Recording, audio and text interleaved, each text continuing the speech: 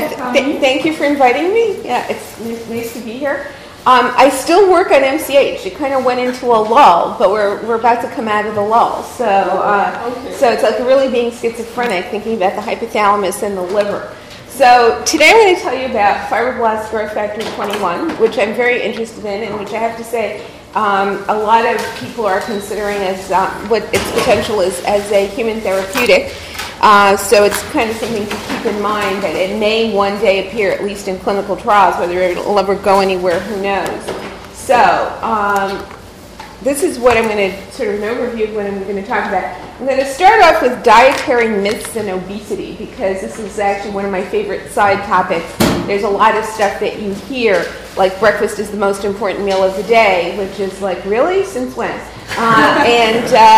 Maybe for some people, but not for everyone. And then I'm going to talk about FGF21 and how we got interested in it. I'm going to talk about FGF21 action in the liver, a little bit about FGF21 resistance and obesity. Then I'm going to tell you about what we've been doing in humans and about rethinking the role of FGF21 and its potential effects in liver disease.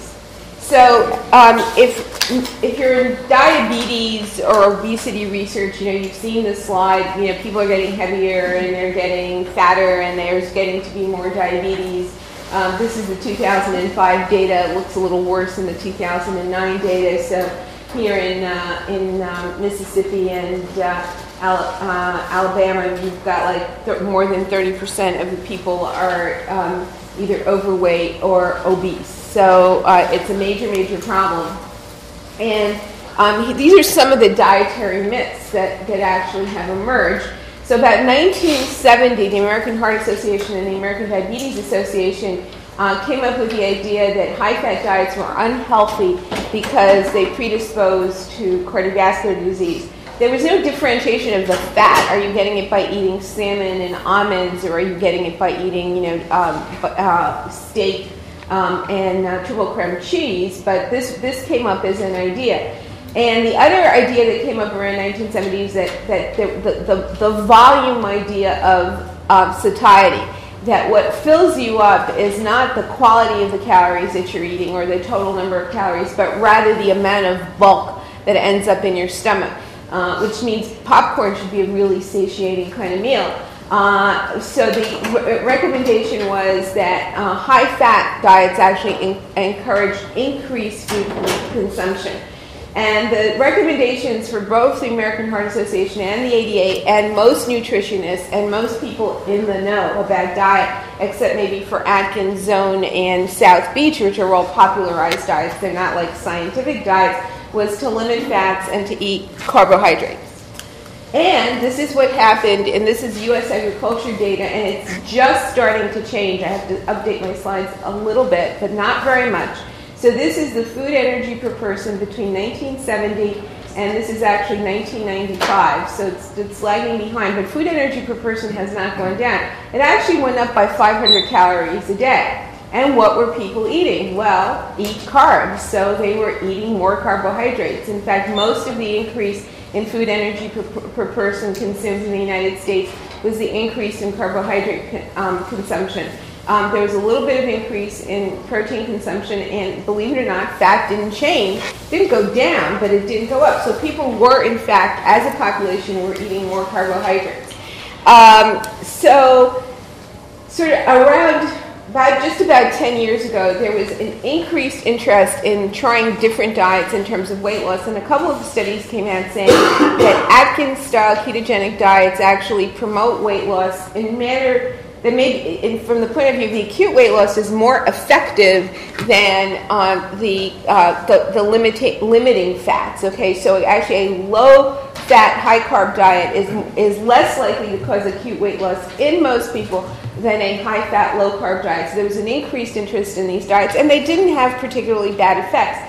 It turns out if you're obese, if you lose weight, it almost doesn't matter how you're losing weight. The really good thing is the weight loss. It's not what you're eating to lose weight.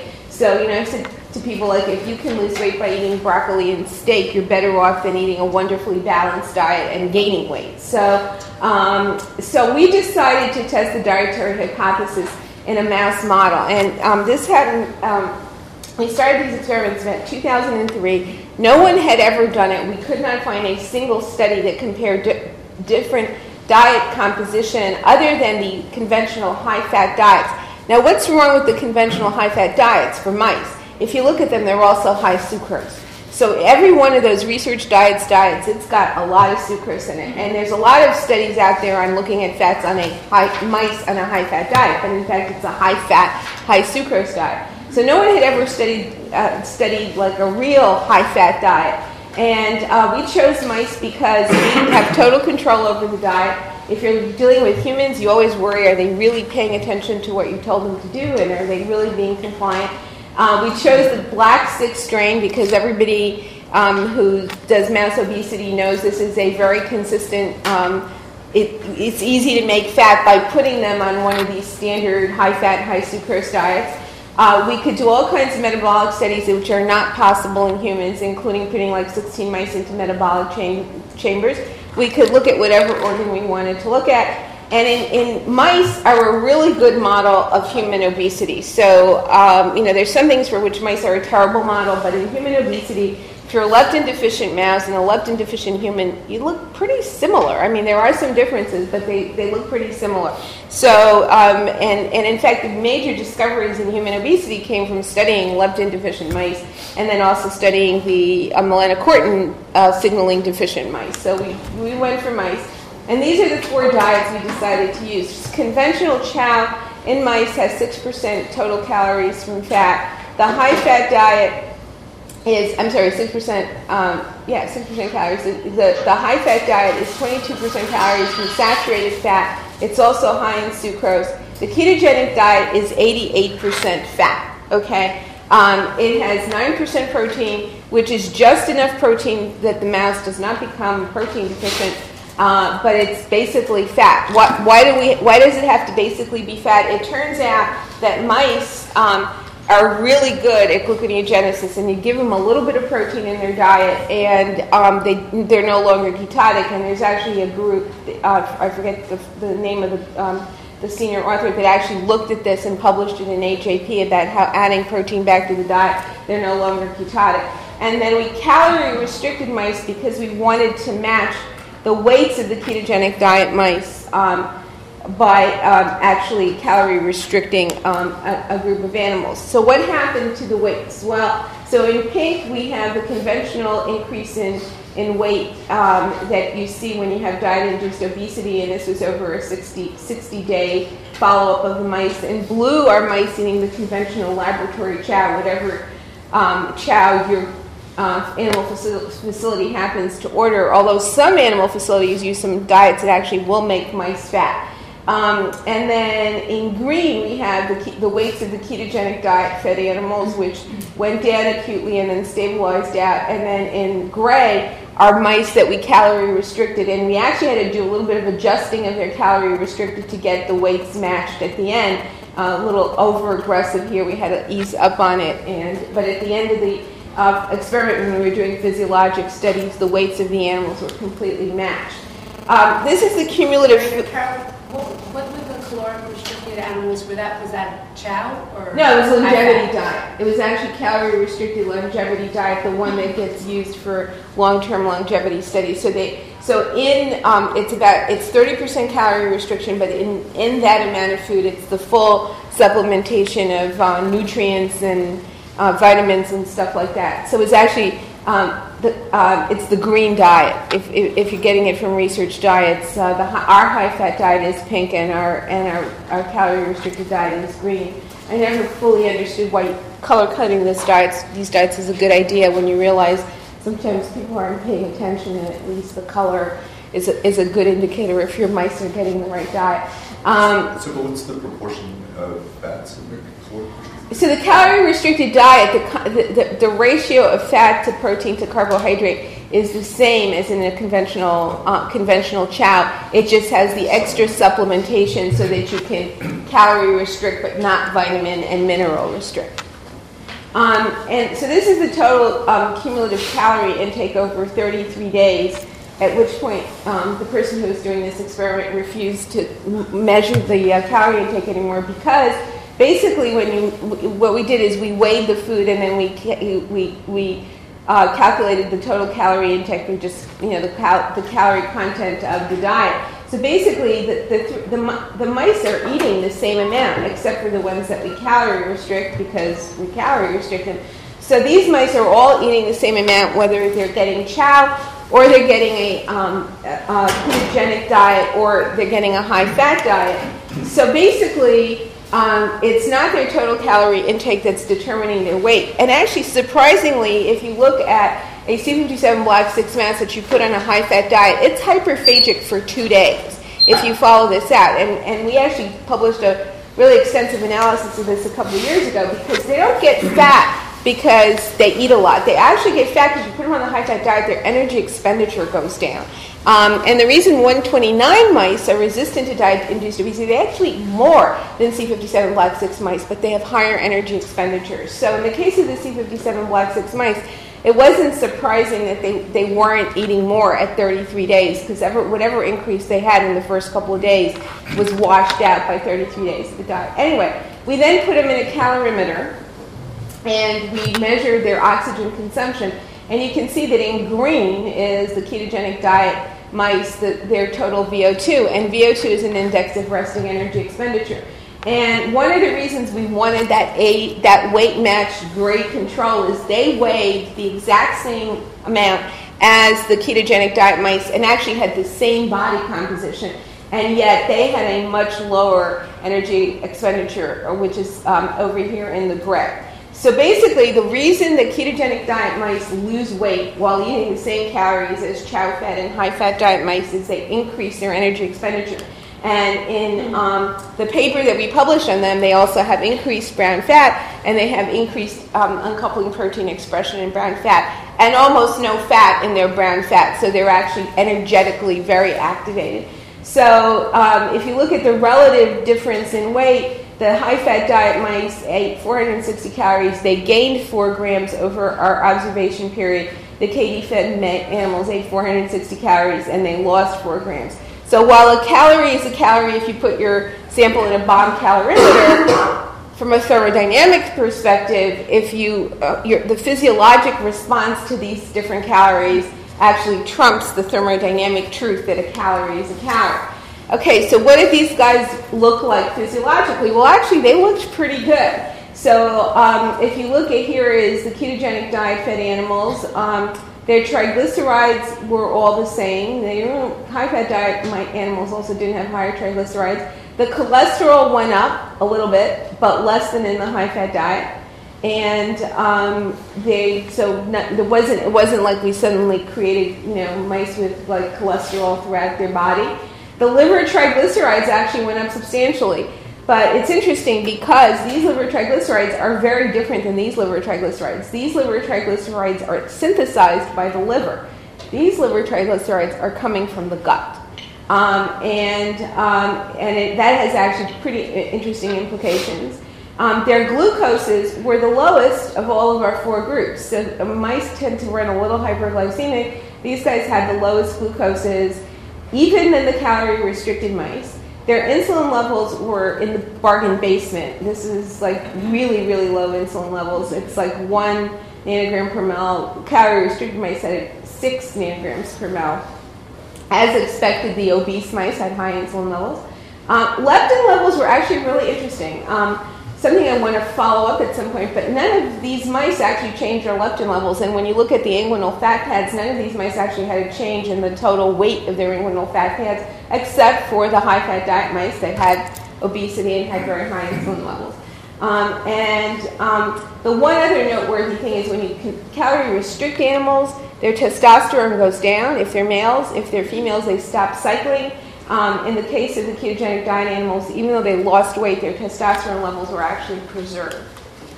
And this is just to graph what I just said. Basically, the ketogenic diet animals have almost no insulin. High-fat diet have high insulin, and they also have high leptin levels. Okay, so it was really metabolically interesting. Okay, that's nice. But we wanted to say, can we discover something new by having studied this model?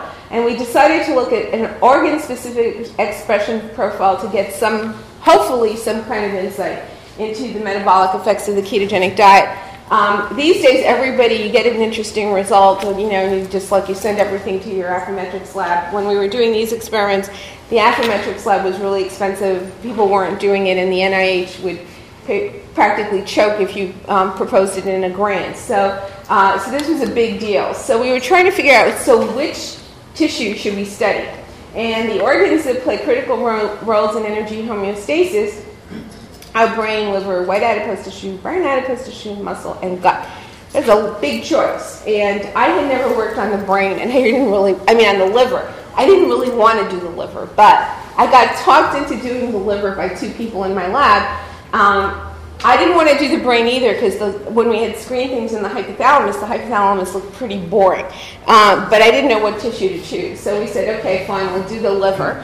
So we did the liver, and we looked at the differences in gene expression, doing the Affymetrix analysis. And what was really interesting is that the biggest differences between any two groups were between ketogenic diet. If you compare chow and high-fat diet, there were 400 genes that were different, basically either in the up direction or down direction between high-fat diet and chow. There were 3,000 genes that were different in ketogenic diet compared to chow in the decreased direction, and just about 3,000 that were increased. So it was a really dramatic difference.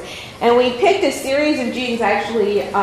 Bruce Spiegelman had just published a paper on the acute effects of feeding a high-fat diet on liver gene expression, and we just said, okay, let's just look at these genes because Bruce has published them and they must be good, right? And so we actually took this series of genes, and up here are the genes involved in ketone metabolism, ketone generation, and fatty acid oxidation. And over here is FAST somewhere, fatty acid synthase, and SCUD1 is also over here. So basically, the enzymes involved in synthesis of fatty acids were markedly decreased, and the enzymes involved in fatty acid oxidation and ketone generation were really increased. And in fact, and this is chow-fed animals, this is calorie-restricted animals, this is high-fat fed animals, which actually look pretty similar to chow, and this is the ketogenic diet group. And our AFI people came back and said to us, "Wow, these with this gene profile, you could give us the liver, and we could tell you what diet the mice are eating just by looking at these genes." So we said, "Okay, they're nice. They're metabolically different." So we concluded that the consumption of a ketogenic diet induces a unique state in the context of normal calorie intake, increased energy expenditure. There's exquisite insulin sensitivity in these guys. Somebody may ask me about this later, but they're very insulin sensitive. They have fatty liver, and they have a very distinct hepatic gene expression profile. All right, that got me a paper in AJP, which was nice, but the question is, can we find something really new using this model system? And we were kind of lucky because when we looked at the array data, the single most highly expressed gene in mice eating a ketogenic diet was FGF21. Okay, it wasn't even like does it look like it's different? It was so different, in fact, that we completely ignored the fact that it's about 2 to 3-fold increase in high-fed diet animals, because if you have like a 20-fold increase, who cares about the 2 to 3-fold increase? And at the time, we said, what's FGF21? It was initially identified right around 2000 as a homology in silico study in the spleen. The highest level of expression at the time that we were doing these studies was reported to be in the liver with some expression in adipose tissue. It actually turns out the highest expression of FGF21 is in the acinar pancreas, and I have no idea what it's doing there. It acts through there are 4 FGF receptors, and it acts through 1, 2, and FGF receptor 4. The metabolic role had actually been identified by a group of people at Lilly who were doing screens for compounds that would increase glucose uptake in 3T3L1 adipocytes, and FGF21 had come up. and it increases glucose uptake by the induction of GLUT1 expression. So a metabolic role was known, and there was actually one publication by the group at Lilly that if you gave high doses of it to OB mice, you get improved metabolic profile and some weight loss. The FGFs are a really complicated family. This is their family tree. And they're mostly intracellular signaling molecules. There are a total of 22, even though the numbers go up to 23. They act as growth factors, and almost all of them have a heparin binding domain. And the heparin binding domain serves to keep them local. They can't really diffuse out of the tissue, and the heparin binding domain is required for action through the FGF receptor. Now these purple and why? Oh, by the way, the reason that there are 22, but they number up to 23 is that FGF15 is the homolog of human FGF19. So FGF19 and 15 are the same. One is the mouse version, one is the human version. So these three purple FGFs are distinct in that they lack the heparin binding domain and find their way into the circulation.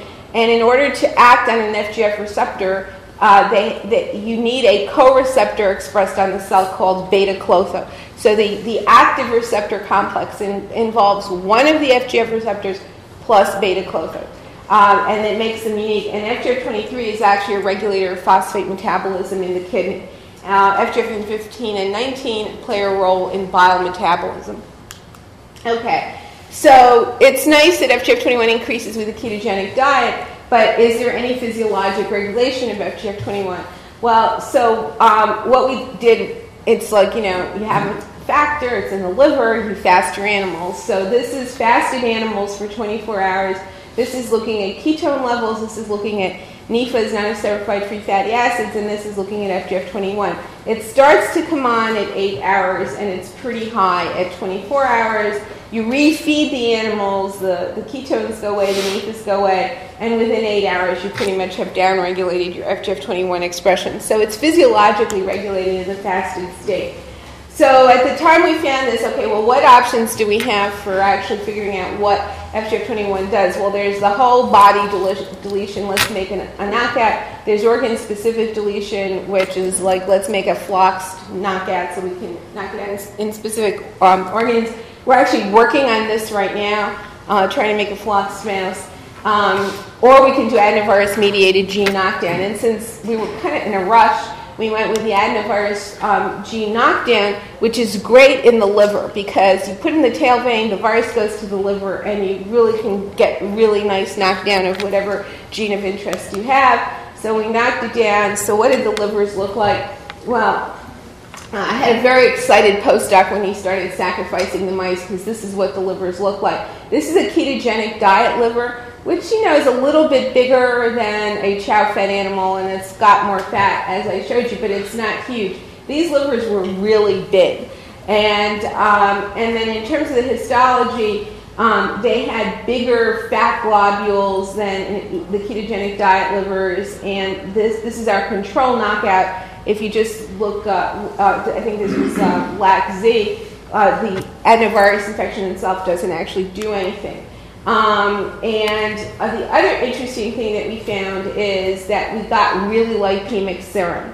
So it's like the fatty acids go to the liver from the gut and they can't go anywhere. So they get because they can't get oxidized when you've knocked down FGF21. So they get secreted into the circulation. So this is the serum triglycerides in knockdown animals. Knockdown in chow-fed animals has little effect. In ketogenic diet animals, it has a huge effect. Triglycerides go up, and this is the non-esterified free fatty acids, which also go up. Cholesterol goes up a little bit. So, okay, it acts on the liver. It's important for fatty acid oxidation. Around that time, we started talking with the guys at Lilly, and they had mice lacking FGF21, and they'd actually had these mice for 3 years, and they were convinced that the mice had no phenotype.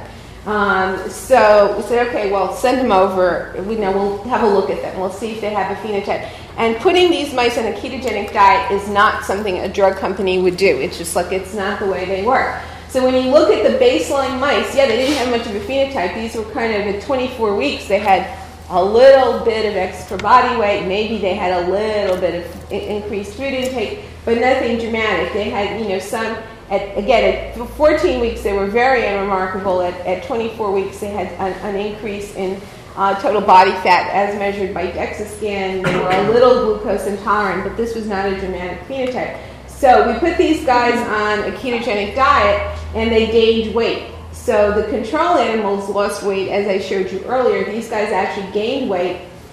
They became ketotic, but not nearly as ketotic as the control animals.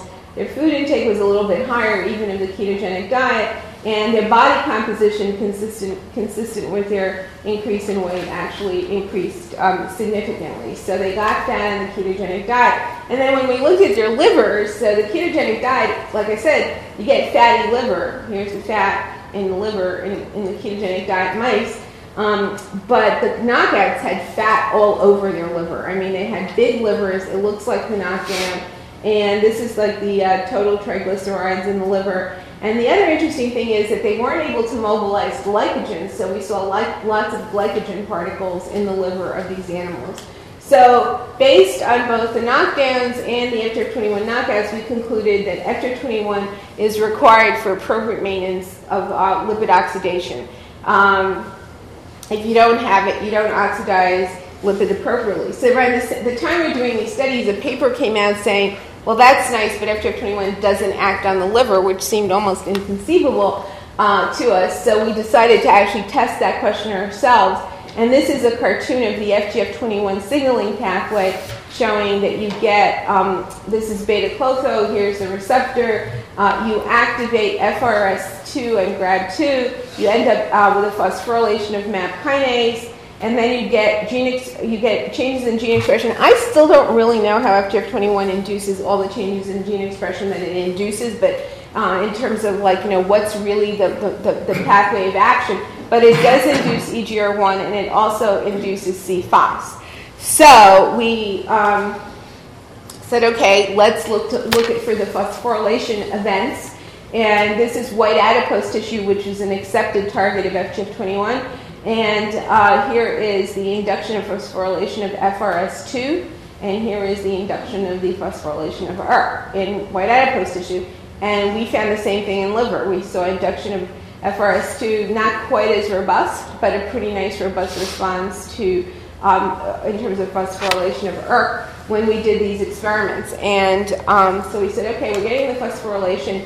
And it actually induces the appropriate phosphorylation events, and it also induces the early response genes, which I'm not going to show, but it's actually published. So the liver is a target of FGF21. So although now we got to another conundrum, which is that. So how quickly does that happen? So the time course for this is it starts at about 5 minutes maximum, around in the 10 to 20 minutes, and then it's gone. So it's sort of what you would expect for phosphorylation events.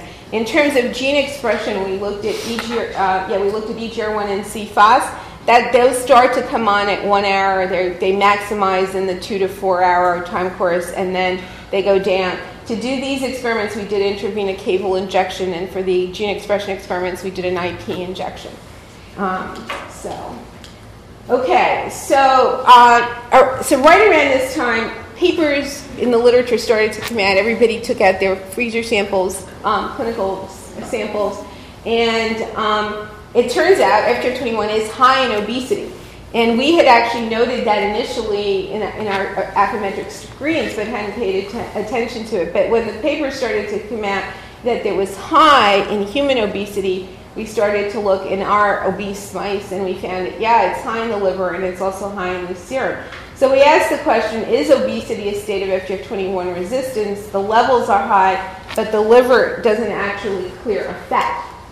And so what we did is we decided to go back to the signaling pathways. We took the obese mice and did the same experiments we had done in chow-fed mice. And this is looking at the induction of immediate early genes. So here is a nice induction of EGR1 in the liver with increasing doses of FGF21. And here is a nice induction of EGR1 in fat. with increasing doses of FGF21. If you look at the dark purple, these are the obese animals. So in terms of gene expression, even up to 200 nanograms per gram of body weight, which caused a really robust induction in liver and fat in the light, kind of grayish purple animals. We saw no induction in the obese animals, and this is actually showing the actual. These are actually also looking at blots of at the protein level. Okay, so it's not inducing it. And the other thing that and actually the phosphorylation data, I think I've hidden the slide somewhere that I meant to show. The phosphorylation data was the same. Basically, although it was not quite as dramatic as the gene expression data, there was attenuated phosphorylation in the liver and the white adipose tissue in the obese animals. Okay, and then if you look at a physiologic endpoint, which is plasma glucose, which is lowered a little bit in wild-type normal weight animals, it was actually attenuated in the obese animals. It went down a little, but this was not statistically significant. And there was a much more dramatic effect on non-acetyl-free fatty acids, which, when you give FGF21, go down very reliably in a lean animal. They did not go down so well in an obese animal. So we concluded that, it looks like obesity is a state of FGF21 resistance. Now, if you give a lot of FGF21 over time, like pharmacologic doses and long-term infusion, you can overcome that, which is why it works if you give it chronically to OB animals, and that actually has been published now by a couple of different groups, including the two groups in industry, the Lilly group, and I'm pretty sure it's the Merck group has also published that. So then we went back and asked the question, okay, so what's going on with FGF21 in humans? And actually we were asking this question all along because I thought, wow, wouldn't it be great if this goes up in humans eating a ketogenic diet? So most of the measurements that have been done in humans, even to now, are retrospective studies looking at serum levels. And there's a consistent increase in with BMI over a fairly narrow range. Okay, it's not like it goes up like 100-fold, but it is a consistent increase. Now, there was one study that was published that it went up really dramatically in anorexia, and there was one study in a 7-day fast. It turns out the 7-day fast study was people with rheumatoid arthritis that were fasted for 7 days to see if that would have an effect on their rheumatoid arthritis, and those samples were like 20 years old. But anyway, that's what was was published, and there are now numerous studies about the correlation with BMI that have been published in the literature. So anyway, so we took humans and we convinced them to go on a ketogenic diet for 12 days, and all these people were normal weight. And they actually, it's not that hard to make humans ketotic compared to making mice ketotic. So you kind of give them lean cuisine and tell them a certain, carb level of carbs. It wasn't that hard. And we got them to stay on this diet for 12 days, in part because most of them were actually losing weight eating this diet. So it's like, let's jumpstart our diet. And we were giving them the meals, which they also really liked. So anyway, so this is a single individual. This person, woman, BMI 19.5. In blue are her ketone levels. So this is her fasting ketones after a 16-hour overnight fast. Most people are not very ketotic. We then gave people a boost meal, and then we fasted them for 12 days. After 12 days, the person had pretty high ketone levels. Okay, then we actually gave them another boost meal. Their ketones went down. And then curiously, most people after one of these single boost meals, which are used as an alternative to glucose tolerance tests, their ketones go back up, and sure enough, her ketones went back up. And in parallel, we looked at the insulin levels. Okay, they're low, she's fasting, they go up after she gets the boost. After 12 days of ketosis, they're really low, just like the mice eating this diet. They go up when she gets the second boost meal, and then they go down again. Okay, so this is kind of nice. The people got ketotic, and they did as expected. Okay, their FGF21 levels did not change. So this is that single person. This is a radioimmunoassay. We did an ELISA, no change in FGF21 levels. Now, I have to say that to this day, no one has a clue as to how FGF21 circulates, whether it's degraded whether it's a dimer, whether it circulates to binding protein. I actually have a student who's working on that right now, and she's running a lot of gels and doing column chromatography, which no one had seen in the lab for at least 20 years. And, we're so far we don't know, but we're starting to get some insights, okay? And then this is all 12 subjects. They did not change. Really disappointing. We did the correlation. Now we had all these subjects from our ketogenic diet study before they were on the diet, and then we were doing another study actually related to the role of exenatide in weight loss. And we took all of our samples and we measured FGF21 in everybody, and we got a nice correlation that was actually better than some of the published correlations on BMI and FGF21. But it doesn't change with any dietary manipulation. And this is actually a 16-hour fast, and just to show that nothing happens with a 16-hour fast. Now, if you take people and you fast them for 72 hours, and since we've done this study, we actually increased the N by 2. These were male college student volunteers. And I guess if you pay a male college student enough, they'll come and they'll fast for 72 hours. Not one woman in the group, but, not one woman volunteer. So their FGF21 levels actually went down really dramatically. Okay. Now, one unfortunate thing is you can't get liver in humans before and after fast. We didn't find, so one of the things we did is we did get their fat. So we were able to actually get subcutaneous fat before and after the fast. And actually, although there's one group that's reported FGF21 expression in subcutaneous fat, we couldn't find any. And so we couldn't report any change. And actually, less than 30% of our samples had any expression, and it was pretty low expression. You had to go at least 30% to pick up a signal. So we're saying, okay, well, it's increased in obesity. We can't regulate it with diet, but both human and rodent obesity are associated with increased fatty liver. And by then, we've gone back and looked at all of our rodent samples and found that, yes, it is increased with obesity in the liver. So we wanted to ask the question, does increased expression of circulating FGF21 in humans reflect increased expression in the liver? And it turns out, just quite by accident, I had a colleague who had a colleague in Spain who was interested in fatty liver, and she had all these fatty liver samples. So from normal people, people with non-alcoholic fatty liver disease, and people with non-alcoholic steatohepatosis. So all biopsy read by her pathologists and stuff. So we looked at mRNA expression in these samples. This was not a big group. This is about 6 to 8 samples per group. And we found that the NAFLD people, the NAFLD livers actually have a high level of FGF21 mRNA expression, which actually goes down in NASH. Now, these are pretty different entities because this is just fatty infiltration. This is fatty infiltration with inflammation and steatosis and liver damage. When we looked in the serum, this was the circulating levels were consistent with the expression levels, although the NASH people had somewhat higher levels, which we attributed, as a hand-waving thing. We don't really know why, that this may reflect just leakage into the circulation, the way ALT and AST go up when you have non-alcohol, when you get to the NASH point. This can be associated with mild elevations of the transaminases. This is associated with more elevation of the transaminases. So what about NAFLD and NASH?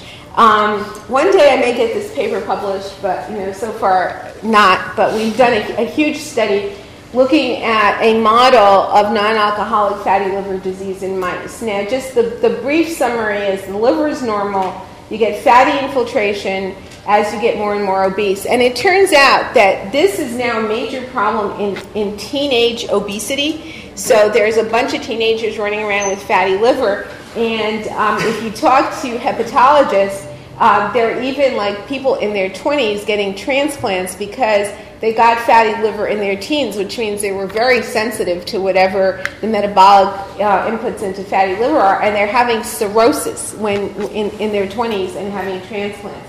Okay, because the progression from fatty liver is to NASH, so you get scarring and inflammation, and then that progresses to downright cirrhosis. So it's a big problem, and in fact, if you talk to hepatologists, it's the single most obesity is now the single most highest cause of liver disease in the United States. Not in third world countries, but in the United States, you see more problems from people who have fatty liver and progression because there's so many people who are obese compared to, let's say, hepatitis, because for hepatitis B there's a vaccine.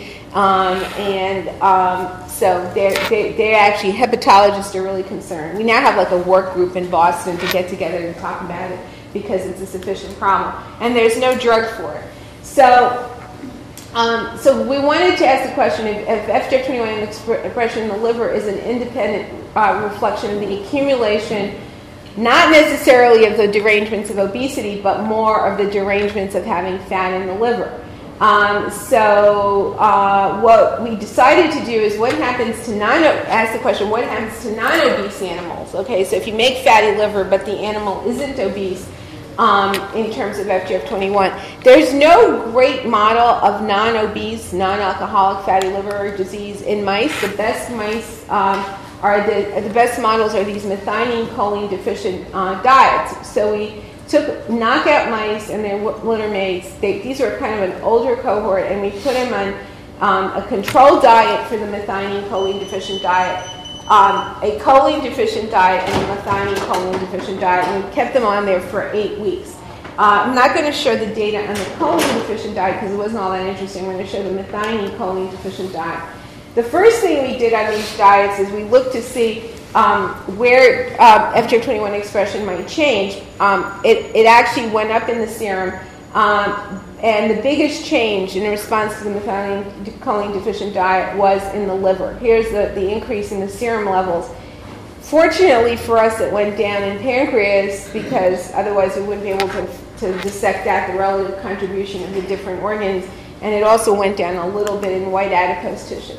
So how does FGF21 deficiency affect the development of the steatohepatosis? Well, if you look at wild type versus knockout animals, so this is the FGF21 knockout animal, they lose weight on this diet. That's actually an issue. You can't keep them on the diet for much longer than 8 weeks because they lose weight. They kind of become runty. The FGF20, both groups of animals lost weight, and they lost weight in parallel. The knockouts started a little heavier. This was a 30-week cohort, but they all lost pretty similar amounts of weight. Now, the knockouts got a substantial increase in their liver weight above and beyond what we saw in the wild-type animals. And then hepatologists have this ratio they like, which is the liver to body weight ratio. And even though these guys are bigger, so you can say, well, they've got a bigger liver because they're a bigger animal, they actually have a higher liver to body weight ratio, suggesting that they have hepatomegaly. And then when we looked at the slides, these are wild-type animals in terms of the amount of fatty liver they have eating this diet. So this is 10x, this is 20x. And you can see that compared to knockout, visually it was pretty obvious, but we had a hepatologist read all of this. There's a lot more fatty liver in the knockout animals eating this diet. And then there's this staining called serous red, which is a marker of fibrosis in the liver, and there was actually more serous red fibrosis. And again, all of these samples were read by hepatologists. So basically, they got higher levels of fatty liver and they got higher fibrosis. And consistent with that, the levels of fibrotic markers, this is a panel of commonly used fibrotic markers in fibrotic liver disease, these were all higher in the knockout animals that were eating this diet. And interestingly, they also had much higher levels of inflammation when we put the knockouts on this diet. So their inflammatory markers were high and their fibrotic markers were high. Okay, so we also have a mouse that makes, it's a transgenic overexpressor of FGF21. So we took the overexpressors, doing the yin and yang, and put them on the diet. Now the overexpressors are small because they're so actively oxidizing fatty acids that they actually can't gain weight. They're resistant to diet-induced obesity. So they're small mice, lost a little bit of weight.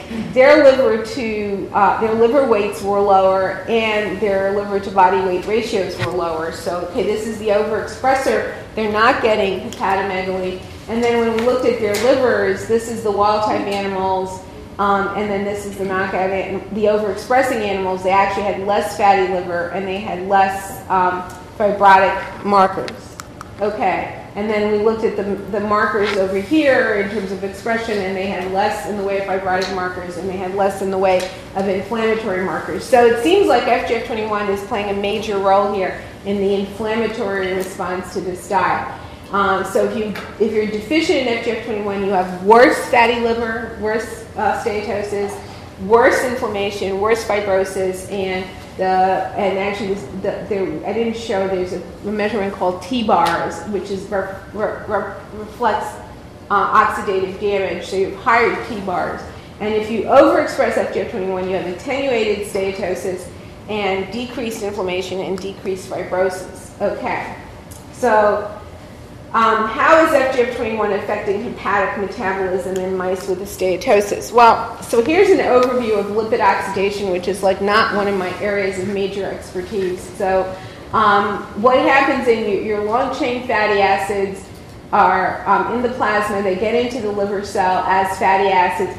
For a fatty acid to go anywhere in the liver, it has to get acylated. And the first step is actually, they get acylated, they become fatty acylcarnitine, and then one of two things can happen. You can either take this and make triglycerides from it, or it can go into the mitochondria and get oxidized. It then gets deacylated, and it gets oxidized through all those long, very long, medium, and short-chain fatty acid dehydrogenases. And eventually you end up acetyl-CoA, and the acetyl-CoA can either go into the citric acid cycle or you can make ketones. So this is the pathway of what happens to fatty acids. So this acylation is mediated by enzymes called fatty acid acyl-CoA synthetases, okay? And the transfer across the mitochondria involves CPT1, and then CPT2 deacylates it. It actually, I guess, has the carnitine put on it and then gets into the mitochondria. And then you have the oxidation happening. Okay. So when we looked at, I guess this is just the overview. Okay. So you're going from long-chain fatty acids to fatty acyl-CoA to the fatty acylcarnitine to the mitochondria, fatty acylcarnitine, decarnitinized, and then this fatty acid acyl-CoA can get oxidized to acetyl-CoA. Okay. So when we looked at the levels of free fatty acids in the knockout mice, you'd predict that if there's a defect here, okay, in this acyl-CoA synthase, if there's a defect here, you would have higher fatty acids and lower fatty acyl-CoAs. So we looked at fatty acids and in the liver of the knockout mice, and the free fatty acids are actually higher in the livers of the knockout mice, and they're lower in the livers of the overexpressing mice. So that's consistent with an impairment in not oxidation, but in acylation. And then when we looked across the board of all the long-chain fatty acyl-CoAs, we actually sent these to a core laboratory, and they measured all of them. It was across the board from 16 to, in both saturated and unsaturated fatty acids were all decreased in terms of being acylated. And this is sort of like the total of fatty acyl-CoAs in the liver of the knockout animals. So they actually don't get acylated the way they should get acylated.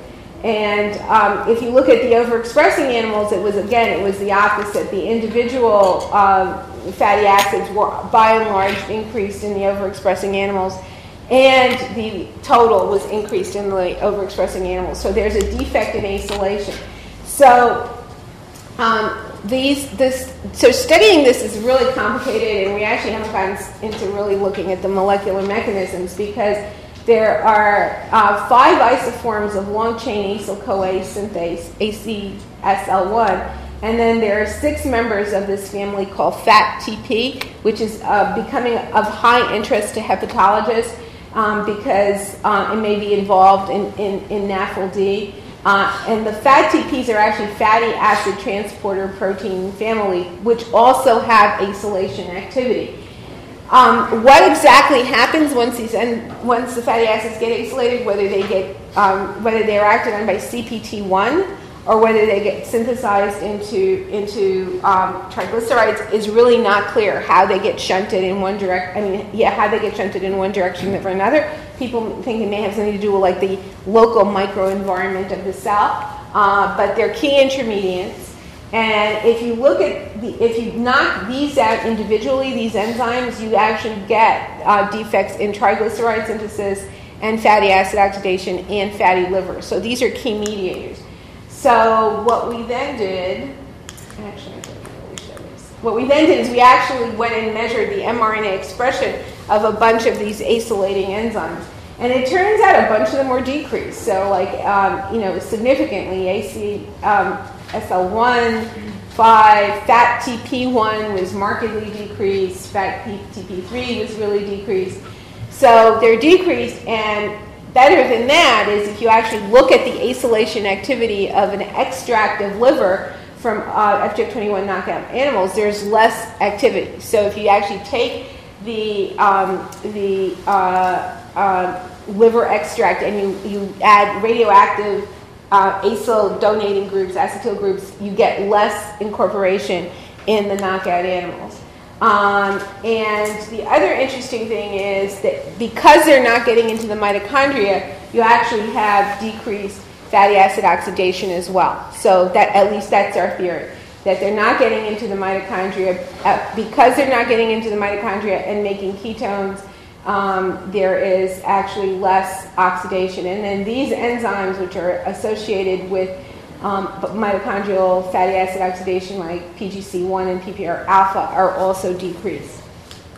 Okay, so we then took our FGF21 knockout mice and we put them on the methionine choline deficient diet, and we gave them FGF21 back to see whether or not it would have any effect. And so these are the knockout mice. These are wild type mice up here. These are knockout mice that are treated with saline, and again, here's this serious red looking for the fibrosis.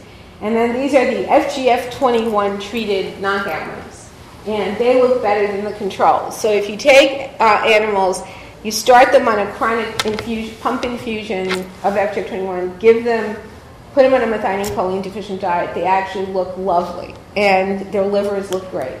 And when you look at the markers of both the fibrotic markers and the inflammatory markers, this is in white is wild type. These are the knockouts eating the MCD diet, and these are the knockouts treated with FGF21 eating the MCD diet.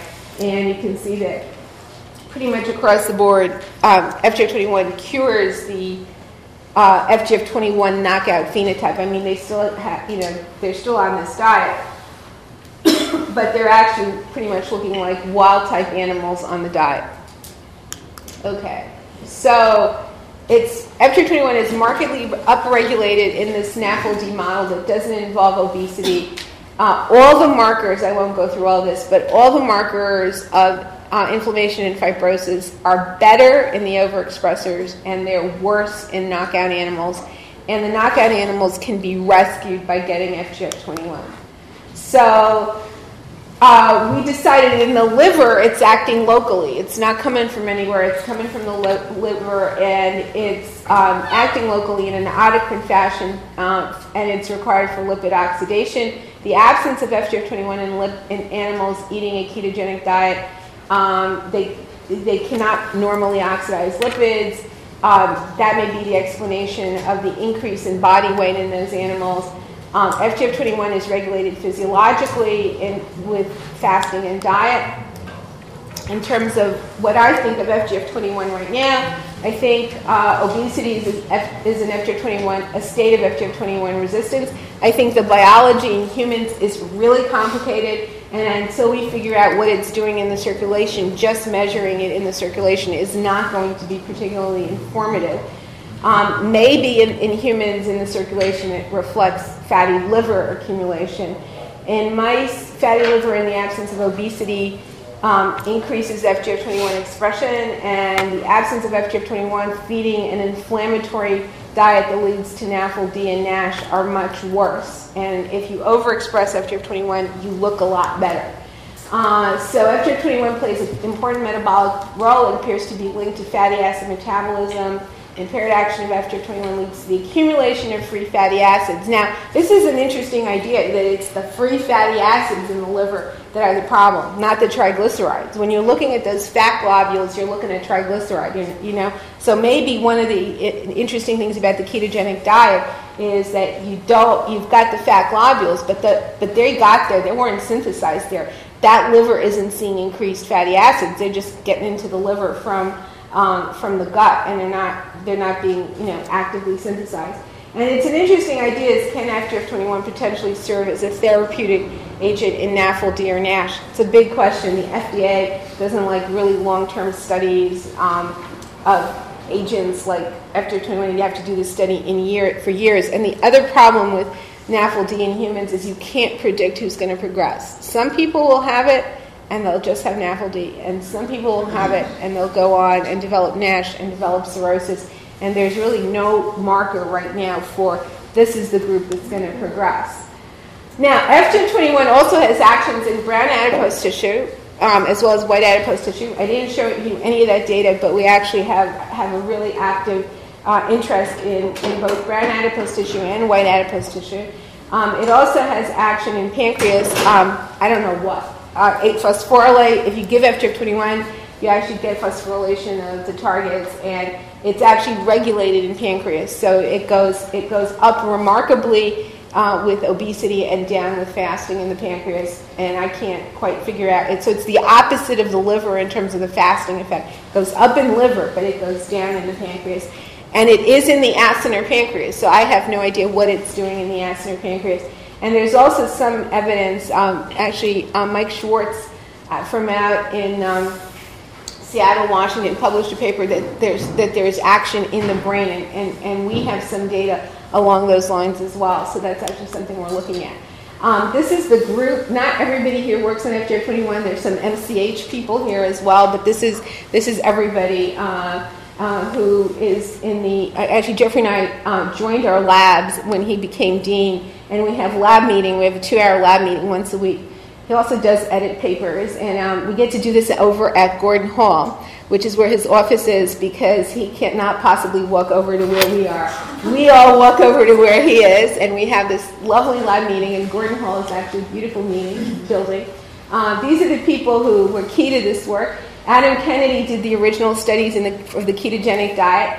I probably would not have done these studies if he didn't come and ask, so what happens if you put mice on a ketogenic diet? And my reaction is probably nothing, but let's try it. And then it got really interesting. Michael Badman did all the knockdown studies after we found FGF21. Pavlos Pisios actually is the guy who came to me and he said, FGF21 is like really 30, 40-fold increased on the AFI chips. He was working on a different project at the time. But we have one other gene of interest, and hopefully in about a year and a half, he'll come and talk to you about this other gene we have, which is fantastic, which we picked up from studies of the ketogenic diet, and it's now his project because it involves more biochemistry than my brain can handle. So he's doing that. Martin Fisher has been doing a lot of the stuff that I showed you in liver and obesity. He's now working actually on brown adipose tissue as well. Patricia Chewy did the methionine deficient diet work. She was actually a surgeon, MD, PhD surgeon that was let out from her surgical residency for 2 years to do research, and she's back being a surgeon. She's not totally happy. And Jody Duché actually spearheaded all the clinical studies that we've been doing, and including some that I didn't have a chance to talk about. That's Jeff in a relaxed moment. He only looks that way when we're not in Boston. We have to leave and go somewhere else in order for him to be relaxed. Alexei Karatenikov at Lilly has been very generous with the animals. We also get FGF21 from the Lilly group, and we periodically get together and do some data exchange. Not so much in the last year or two. I think it's as I've gotten into brown fat, they've had less and less interest. But anyway.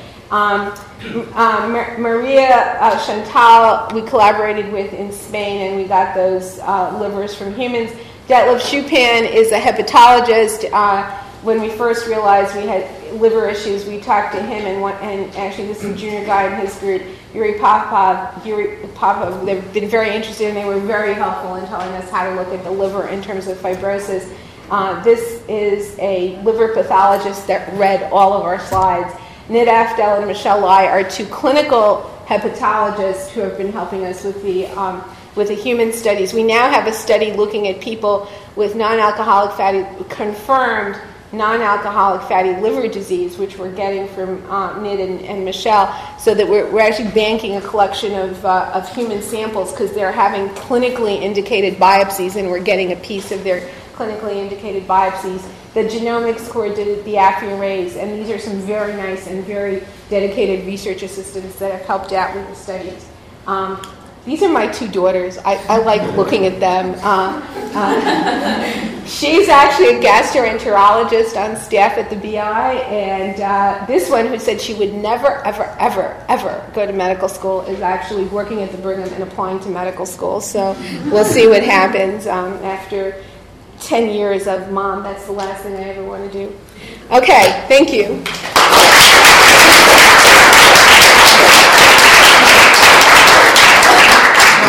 Wonderful work.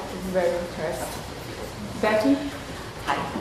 So I think you said that both the mice and the humans with fatty liver, like NAFLD, had high FGF21. So do you think that just fatty liver alone, because even in the lean mice, do you think that just fatty liver alone is FGF21 resistant? Yeah. Well, that's a really interesting question.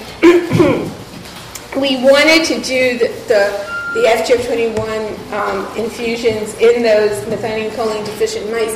Unfortunately, the fellow who was doing it was the surgeon, and she went back to her surgery rotation. And that diet is really complicated. It's a mess. You have to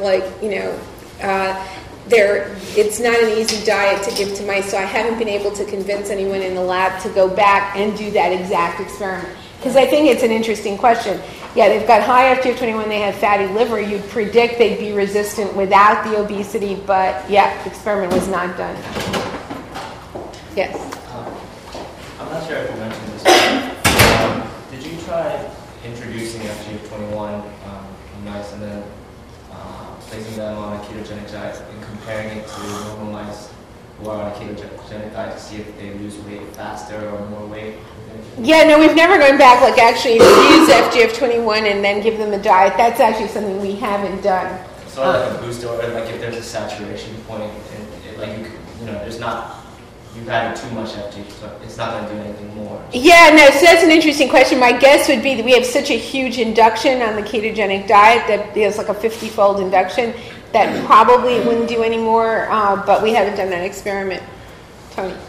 So have you looked at, or has anyone looked at exercise and the effect of exercise and whether FGF21 is important in the partitioning of fatty acids to liver for metabolism, so you could. Yeah, no, that's a really good question. We have not done that. I mean, we haven't run mice and taken their livers and seen whether or not. You'd have to do it in wild-type mice. I mean, it would be hard to interpret in obese mice because when you exercise obese mice, they actually do lose weight. If you give them just a free running wheel, you don't have to force exercise on them. So if they're losing weight and they're increasing fatty acid oxidation in the liver, it might be hard to kind of figure out what's the weight loss effect versus the exercise effect. But in wild-type animals, yeah, I think you could definitely do that. Or even just acutely to see if exercising. Yeah, on a treadmill. The fatty acids. Yeah. The muscles or the heart. Yeah. Yeah. No. We haven't done that, and I don't know that anybody's done that. There's one or two papers suggesting it's also expressed in muscle and may be involved in fatty acid oxidation in muscle, but that's something we haven't followed up. It's a good question. Yes. How does a ketogenic diet look in humans, and how would people voluntarily eat that? Oh, no, so ketogenic diet in humans is not nearly as bad as the ketogenic diet in mice. So popularly, it's the Atkins diet. And I know a couple of people who, as colleagues, who've been on the Atkins diet for years. And actually, my gynecologist has been on the Atkins diet for years. He was telling me about it one day because he thought it was so fantastic. because he'd never been able to lose weight, and he went on it, and he thinks it's great. The other paradox is I occasionally talk to people who go on the Atkins diet, and they tell me they've never eaten so many vegetables. I go, what were you eating beforehand? I mean, like they really, if you're eating more vegetables, because, it's pretty free. I mean, like, vegetables, like especially green vegetables like broccoli and, carnivorous vegetables like, cauliflower and stuff like that. You can eat a lot of that in a ketogenic diet. You can't eat too many carrots, but you can eat a lot of green vegetables. So that it's actually pretty well tolerated. Now, it also turns out there's almost a mouse version of the diet that's used clinically in kids with seizure disorders. And those diets have been around for like 30 years. And in fact, one of the reasons the diet we used was commercially available is that it's used in rat models of seizure disorders. So it turns out that if you in intractable seizures that like don't respond to multiple pharmacologic agents, there are a couple of clinics. There's one in Boston, and there's actually one in Baltimore. There's a big one in Baltimore. Kids go on ketogenic diets, and those ketogenic diets are more severe than Atkins, although there's now some sense that probably the more, there are a couple of versions of Atkins, the more restricted version of Atkins may be just as good. So like if you're on that diet, like, blueberries and cream is 10 blueberries in a cup of cream, as opposed to a cup of blueberries with a tablespoon of cream. And the kids stay on these diets because their diet is controlled by their parents, and if they have like one or two cookies, they seize. So there's a strong incentive to be on those diets. And apparently their linear growth is normal. It doesn't stunt because also in humans, there's a reasonable amount of protein in those diets.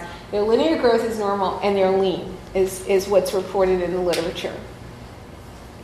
I have a question. Looks like that the FGF21 also involved in regulating glucose output by the liver. Looks like the glycogen accumulation in the liver, the knockout mice. So I was wondering if you looked any further into this. Yeah. So we actually tried doing some clamps, and the problem with doing clamps is if you fast the animals, right, their FGF21 goes up.